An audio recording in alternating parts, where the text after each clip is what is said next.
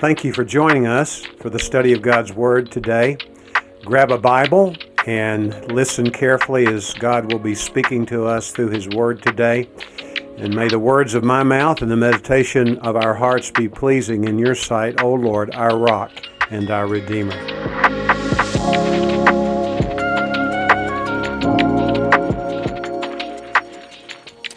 Thank you all. Please take your Bible and turn with me to the book of 2 Peter. And today we resume our consideration of this short epistle, largely neglected in the Church of Jesus Christ, at least today. The subject matter is, in some cases, rather hard for a 21st century person to swallow, even those who claim to be followers of Christ. For the last 3 weeks, we've been looking at the second chapter, and the second chapter is a treatment of the problem of false teachers in the church. It's very clear that these false teachers were already practicing their heresy in the first century church. Otherwise, we would not have this book. It's equally true that any place in history we might plop down in, we would find that the church has been plagued by false teachers. In the first 3 verses, we saw a profile of these false teachers. Then there's a brief hiatus, and now we're back in the last 12 or so verses of the second chapter. We're going to get a full portrait of false teachers. But before we go there, let me note that we're going to hang this message on one half of one verse, the 19th verse. The second part of the 19th verse of 2 Peter 2 and the New American Bible reads as follows. By what a man is overcome, by this he is enslaved. The New International Version puts it this way. A man is a slave to whatever has mastered him. Do you ever feel like a slave to something other than Jesus Christ because that something or that some person has mastered you? Try as you might, are you unable to dislodge yourself from the dominance of that something or that person? When I was a boy, one of my favorite TV shows was Dobie Gillis. Now, there's about 14 of us present who know anything about Dobie Gillis. But my favorite character on Dobie Gillis was Maynard G. Krebs. Anybody remember Maynard G. Krebs?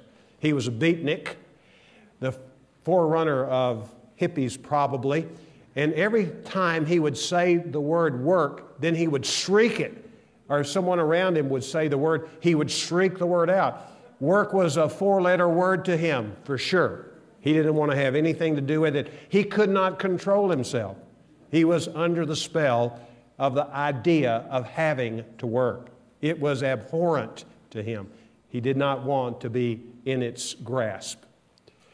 Also, a movie that came out in my boyhood was Dr. Strangelove, or How to Stop Worrying and Love the Bomb, talking about the A-bomb, of course, hydrogen bomb.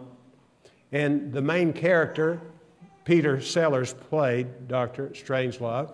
He was a weird person, to say the least, and he was a person who was subject to not having control over his hand. His right hand was gloved, if you remember it, and at the most inopportune moment, all of a sudden, that hand would just reach up and grab him and begin to choke him. He'd take his other hand and wrestle it off. He was under compulsion. He was compelled, at least his arm was, to do what it wanted to do, even though it was not what his brain wanted his hand to do. Some of you, fast forwarding several decades, are fans of Monk. Monk the detective. Adrian Monk, I believe, is his full name, and he suffers from OCD. Now, I'm not making fun of anybody who has that kind of condition. It's a real condition. But there are things that he just can't help himself but do. When we think about the Christian life, what we know is that there's one master by God's design. He brooks no rival. He will not allow anyone to replace Him in the life of those who know Him and follow Him. Bob Dylan recently commented that of the over 40 albums which he has produced throughout his illustrious career, the one that he loves the most is entitled Shot of Love. I had never heard of that. I'm a fan of Dylan, not an advocate of him as some people are, but I like his music, I like his lyrics, I like his sound. And Shot of Love was the third in a trilogy of albums which he wrote and performed on the heels of his making some kind of commitment, supposedly, to Jesus Christ. The second was Saved. Of the three, that is far and away, I think, the best one in terms of the message. The first one was A Slow Train Comin'. Any of you remember A Slow Train Comin'? And in that album is the song, You Gotta Serve Somebody. It may be the devil or it may be the Lord, but you got to serve somebody. I'm tempted to fall into singing that song, but I'll spare you that. It said, you may be an ambassador to England or France. You may like to gamble. You may like to dance. You may be the heavyweight champion of the world. You may be a socialite wearing a long string of pearls. And then if I can get this quickly enough, here's one I really am convicted by. I think it's in here. Yeah, here it is. You may be a preacher with your spiritual pride. You may be a city councilman taking bribes on the side. You may be working in a barber shop. You may know how to cut hair. You may be somebody's mistress, maybe somebody's heir, but you're going to have to serve somebody. Yes, you're going to have to serve somebody. Well, it may be the devil, it may be the Lord, but you're going to have to serve somebody. The false teachers in question were men who served the devil. His imprint is all over their behavior, all over their message. We who know Jesus Christ must understand who the false teachers of our day are. Beware of them and warn others who may not be as trained in the gospel as we are. Young people, young in the faith, not young chronologically necessary, but people young in the faith, and enable them to make a distinction between that which is of the Lord and that which is of the devil. And this passage of Scripture will help us in that regard.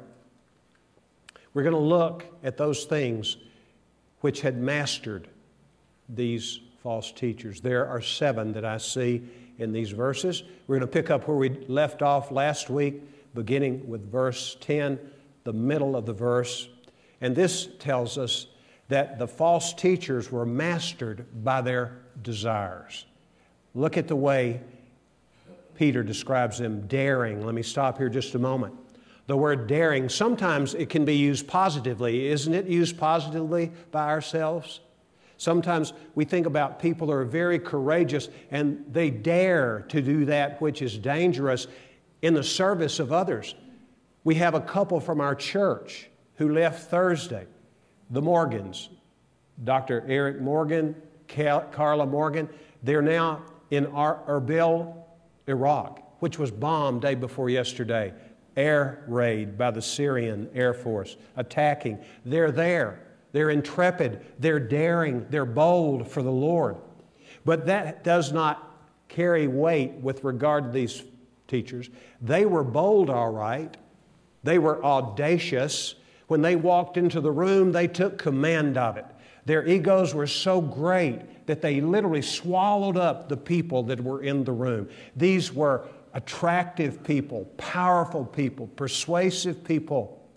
Albert Speer, in his memoir regarding what it was like to be in the inner circle of Adolf Hitler in the reign of the Third Reich, said you could not even eat a cherry in his presence without being swallowed up by him. I happen to believe that man was demonized, and probably you would agree also. He was this kind of daring. He was also self-willed. And this is another aspect of the idea that these false teachers are mastered by their own desires. The word self-willed, obviously, is a compound word in English, and that reflects that it was and remains a compound word in the language of the New Testament. The first half is actually the word self.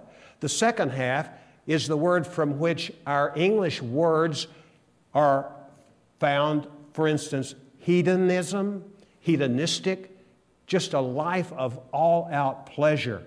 And so the person who is described here and these people were people who were truly looking only and fully for self-gratification. In a way, this characteristic is the umbrella under which the other 6 traits fall.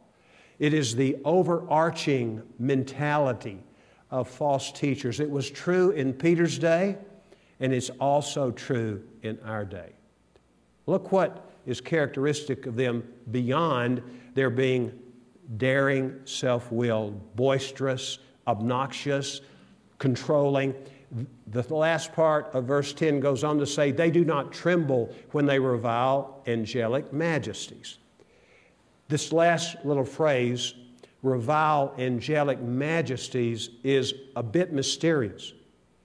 Scholars have debated what it means over the centuries. But if you go back to 1 Peter chapter 1, just a moment, remembering that the same human author is responsible for 1 Peter and 2 Peter, we get insight many times in understanding complicated ideas by scanning the material of a particular writer's other writings, and we get insights that help us to understand. Such is the case regarding this matter of reviling angelic majesties. In verse 10 of 1 Peter chapter 1, the Bible says, as to this salvation, the prophets who prophesied of the grace that would come to you made careful search and inquiry, seeking to know what person or time the Spirit of Christ within them was indicated as he predicted the sufferings of Christ and the glories to follow. Now, fix your eyes on the word glories. The glories to follow. To follow what? The sufferings of Christ. Were there glories which followed the passion of Christ? Of course. He looked like he had been overcome by Satan and by death when he was crucified on the cross. He said, my God, why have you forsaken me? He died like a common criminal. He was brutalized. He was rejected of men. But he was not finished. 3 days he lay in the tomb. And on the 3rd day he was raised from the dead. And even in the raising of the dead of Jesus, we know that the writer of Matthew tells us that many other tombs broke loose and people came back to life.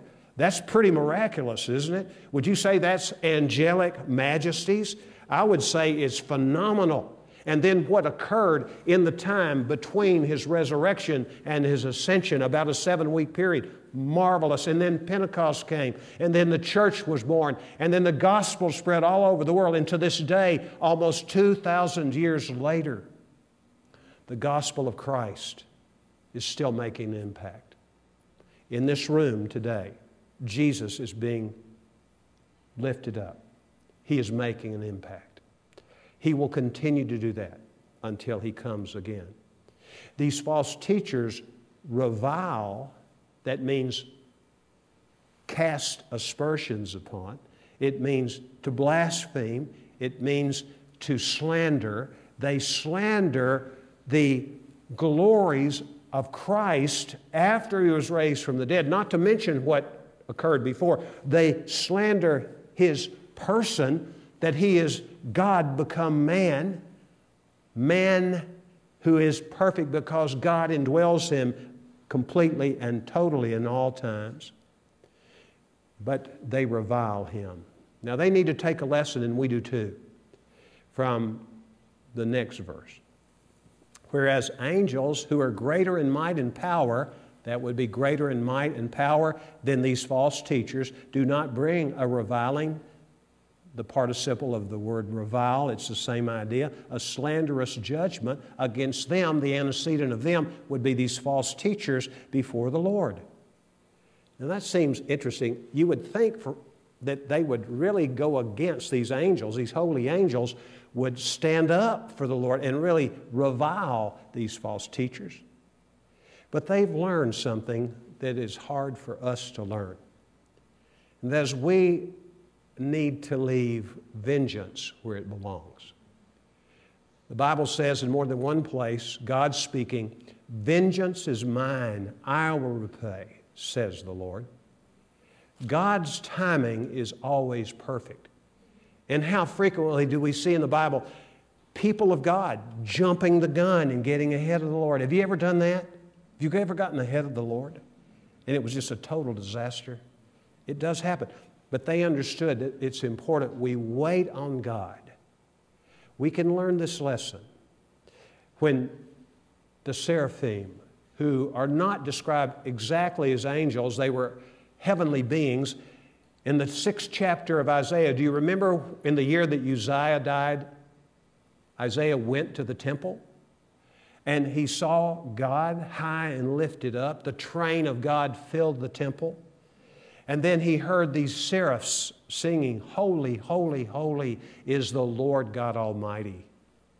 And the scripture says they had 6 wings. Can you imagine? With 2 wings they covered their face. With 2 wings they covered their feet. And with 2 wings they flew. But I believe in the covering of their faces, they were saying, look, I'm not going to look on God. I'm not going to talk when I need to be quiet. I'm going to listen and hear what God has to say. Here's a lesson for us. The false teachers were always chattering. They were always talking. There was never a quiet moment with them. They just chatter, chatter, chatter. It reminds me of the devil too. The Bible says about him in the book of Revelation 12:10 that he accuses the brothers and sisters in Christ. How frequently? Day and night. Chatter, chatter. And to whom is he accusing us? To none other than God the Father himself. When we sin, this is what he does. But thank God we have a Lord Jesus Christ who can sympathize with our weaknesses. He's our high priest, and he never quits interceding for us. He interposes himself in his work on our behalf. The Bible says that we're not to be quick with our mouths and hasty in our hearts to utter anything before God. God is in heaven, and we are on earth, so we're to let our words be few. Angels understand this, and so we are wise if we understand it. False teachers do not understand that. Verse 12 said about these false teachers who are daring, who are self-willed, all about pleasure and self-gratification. But these, like unreasoning animals, born as creatures of instinct to be captured and killed, reviling where they have no knowledge, will in the destruction of those creatures also be destroyed, suffering wrong as the wages of doing wrong. He's talking about animals that are animals of prey. Traps are set for them. He's comparing the trapping of these animals of prey who preyed upon livestock. We remember David as he kept watch over the flocks of his father Jesse as a shepherd boy. He protected the sheep from attacks from bears and from lions. And traps would be set by people in biblical days to do just that. That's what's awaiting these false teachers. They go on thinking they'll never be caught. They work feverishly. Have you ever wondered why the devil continues to do his work? Well, we know it's his nature. He's a liar, and he has been from the beginning. He's a murderer. He has been from the beginning. He comes to steal, to kill, and destroy. Why didn't he just throw in the towel? Why didn't he just wave the white flag? Because I believe Satan figures he's going to be able to outwit God in the end. He's going to delay, postpone the second coming of Christ as long as he can. But a date has been set, and Christ is going to come again, and he will discover what that is Satan, that along with all these false teachers and those people who are opposed to Christ, they are going to suffer wrong as the wages of doing the wrong that they have done. Here's the second trait. It's the trait that they love to party. Now, the word party is not here, but I think you'll agree when I explain this a little bit. In verse 13, they counted a pleasure to revel in the daytime. Now, most of us, when we go to a party, it's usually after hours, unless you're over 70 like I am. So, I mean, parties are for the night, right? And that's not altogether bad. We work during the day and we play at night. But this kind of reveling, this word is a word that is a raucous word.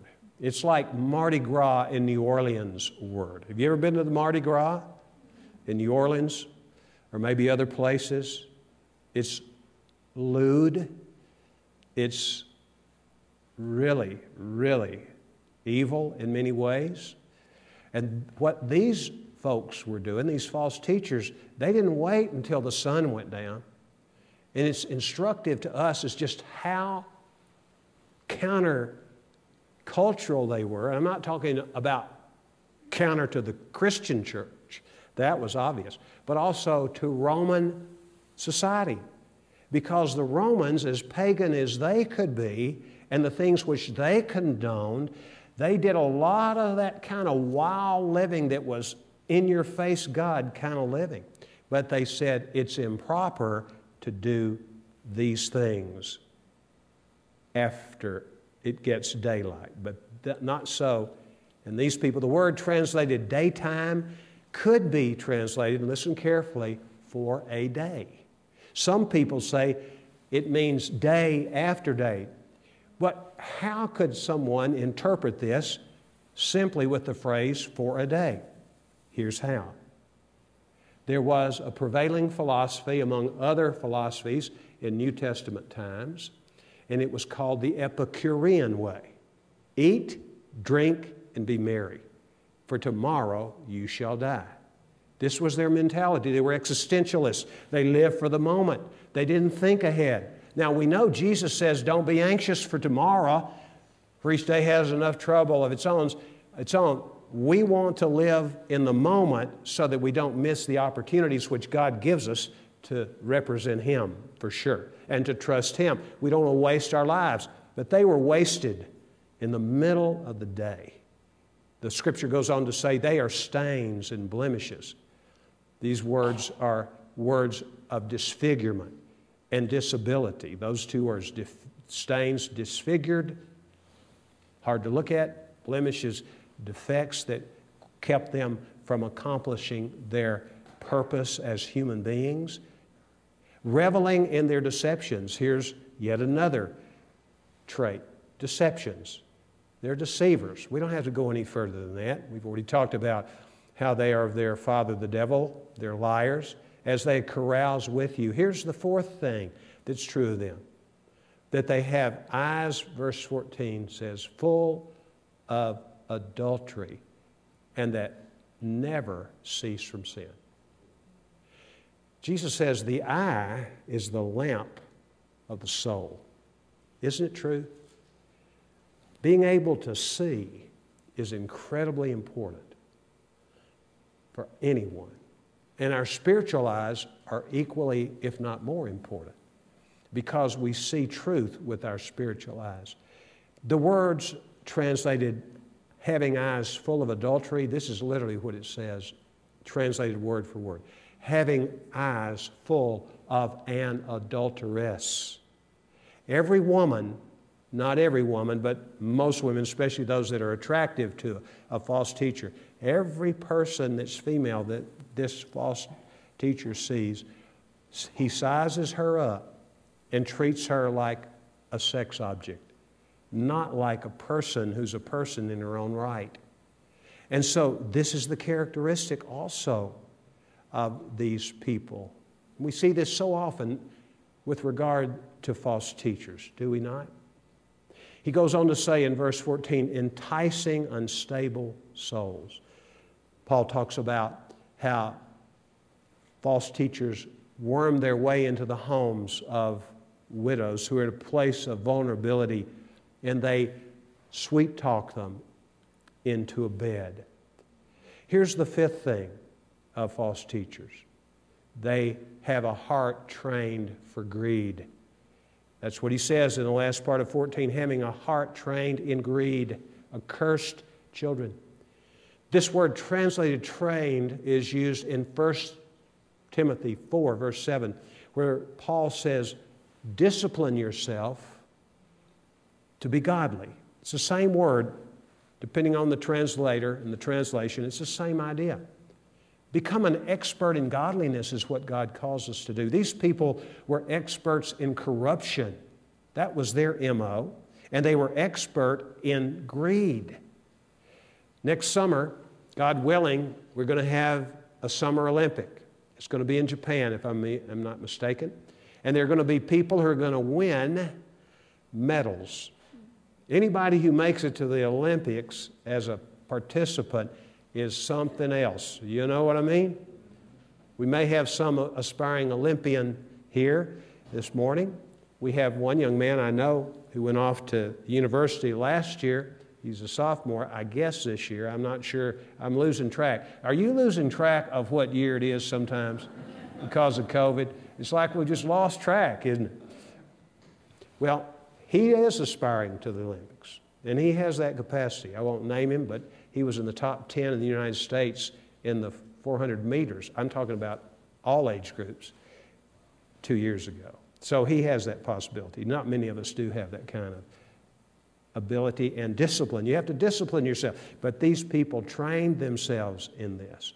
It was as if they were standing on the platform receiving a gold medal or a silver medal or a bronze medal for greed, and it was around their necks. This word greed is often translated by the word covetous. It reminds us of the commandment which says, you shall not covet. What does that mean? When I covet something, I want it, whether it's a thing or a position or a person. Isn't that true? And it's something that we're all tempted to do, and probably the majority of us, if not the vast majority, have been covetous of people who have more than we, or have a better mate than we do, or have a better position in the public eye than we do. This is what was true of these people. Hearts trained. They had worked hard at becoming such people. And then he gives an illustration. Look at verse 15. Forsaking the right way, they've gone astray, having followed the way of Balaam, the son of Beor, who loved the wages of righteousness. But he received a rebuke for his own transgression, for a dumb donkey. You know the story? The donkey spoke to him. The donkey saw an angel blocking the way and actually pushed, read about it in Numbers 22, pushed Balaam against a stone wall, and he was crushing his leg. And man, he just beat the daylights out of that donkey. And the donkey all of a sudden spoke to him and told him what was going on. And he restrained, the scripture says, the madness of the prophet. Now here's what's true of false teachers. Listen carefully. Here's how you can spot a false teacher. A false teacher leads God's people astray for his own personal benefit, financially.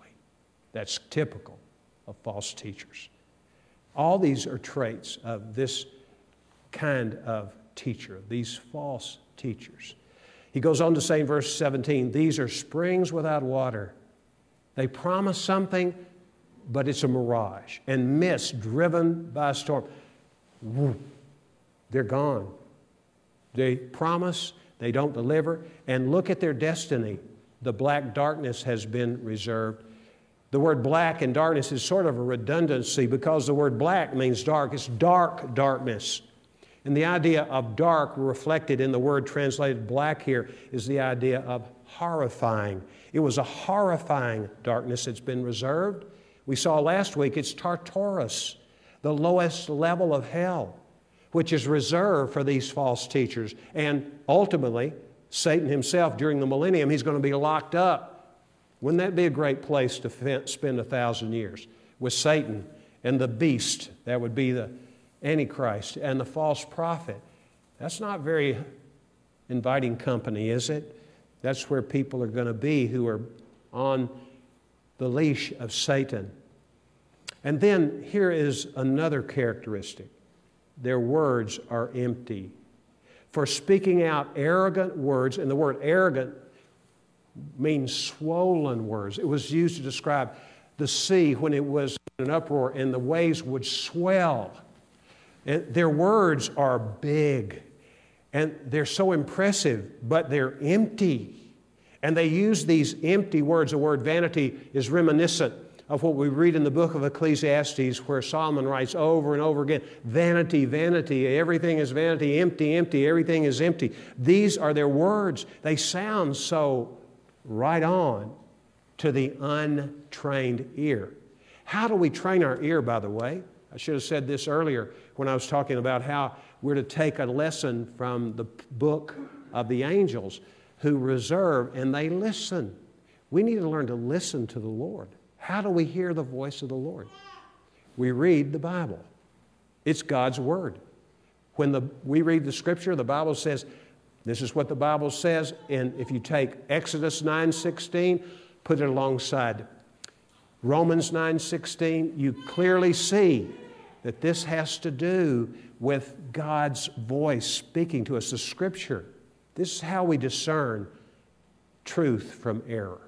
And it's not just for people who are trained how to teach the Bible. To the contrary, we have the Holy Spirit if we know Him, and He is the one who explains the truth of Scripture. I'm not knocking education. I have benefited a lot from my own personal education. But look, if I never went to a Bible college or I never went to seminary, it would not mean I could not understand the Scripture. Why? Because I'm a child of God and the Holy Spirit lives in me. And He will teach me just as surely as He will teach the most learned scholar of the Bible in the whole world. Because the truth is the truth is the truth. And the Spirit is the Spirit of truth. So don't let anybody fool you into thinking that you don't have what it takes to read the Bible. If you know Jesus, if you don't know Christ and the Bible is like a closed book to you and you read it and it's just like reading another language, you probably don't know the Lord. Because one of the sure signs of one's knowing Christ is that you understand the plain teaching of the Bible. But we need to understand these false teachers, their words are vain. They entice, and the word entice tips us off that Peter was really the human author, because it's a word that is a fishing word. When you go fishing, what do? You lure the fish to your hook. And this word entice means luring people. That's what the word conveys. The Scripture goes on to say, by sensuality, those who barely escape from the ones who live in error, promising them freedom, while they themselves are slaves of corruption. For by what a man is overcome, by this he is enslaved. False teachers really emphasize freedom, and so does the Bible. Hold your place here. Go back to 1 Peter and look at verse 16 of 1 Peter chapter 2. This is real freedom.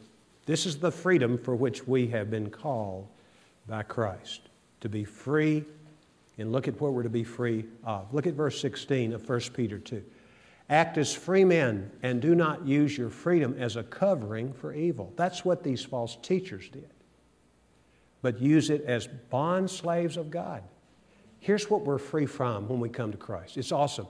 From the guilt, there's no condemnation for those who are in Christ Jesus. Are you grateful for that?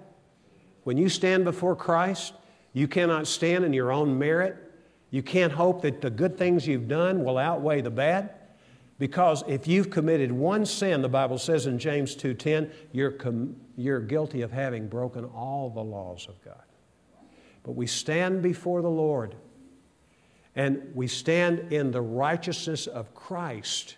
We have been set free from the guilt of sin and also the power of sin.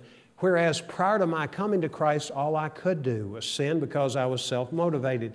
After coming to Jesus, I trust Him to guide me, and He gives me the power to do what He would have me to do.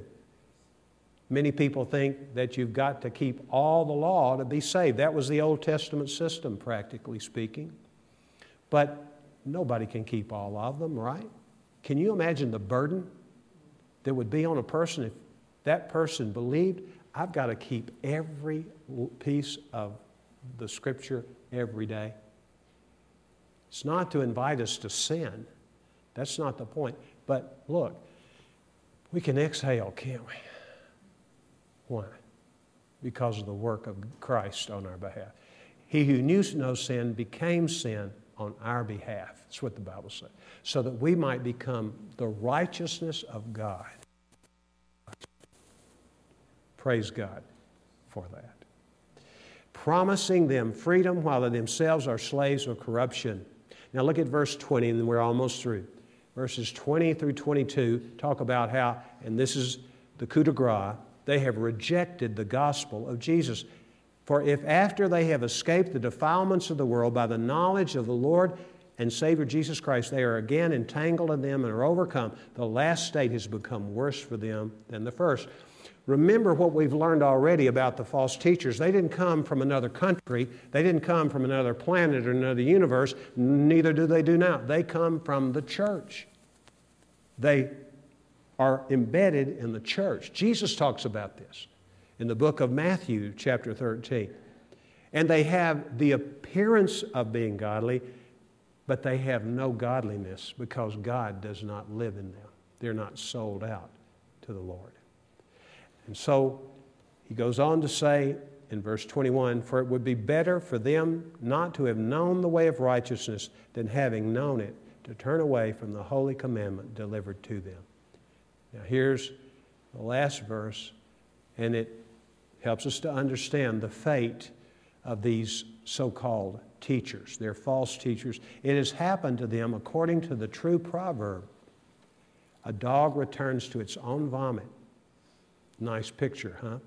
And a sow after washing returns to wallowing in the mire. Have you ever washed up a pig? Probably not. But you may have seen people doing it. You wash the pig up, and by the way, it's a proven fact, pigs are smarter than dogs. I'm sorry, dog lovers. I'm a dog lover too.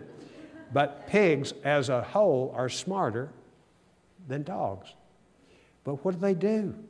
They do what comes naturally. It's the nature of a dog to return to its vomit. It's the nature of a sow, not just the female, the boar too, pigs, to return to the mud. That's their nature. So why would this be an explanation? The true proverb, it's very clear. These false teachers return to their nature. They never were born again.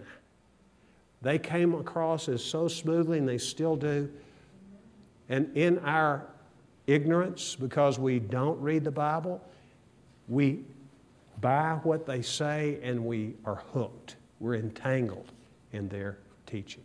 Turn your Bible one book to the back, and we're going to look at 2 verses, a final comment, and we'll be through and prepare to observe the Lord's Supper. 1 John chapter 2, verses 18 and 19. Children, it is the last hour, and just as you heard that Antichrist is coming, even now many Antichrists have arisen. From this we know that it is the last hour. Among those who would qualify as Antichrist, notice the plural, this is not the Antichrist with a capital A, would be false teachers. Look at what he goes on to say about all those who were opposed to Christ, teachers. They went out from us, but they were not really of us, for if they had been of us, they would have remained with us. That tells the story, doesn't it? That these false teachers are not of us. God wants us to put Him, Jesus Christ, in the place that He earned and deserves in each of our lives. We're to set apart Christ as Lord in our hearts. That means we submit ourselves to Him. Let's pray. If you've never submitted yourself to Christ, don't you think this would be a good day to do it? To say to the Lord, Lord,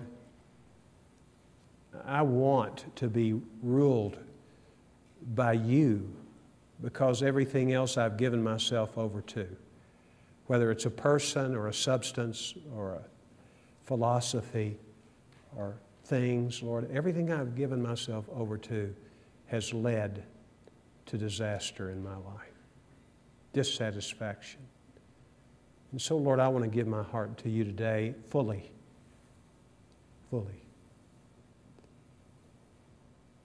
Thank You, Lord. Thank You. Amen.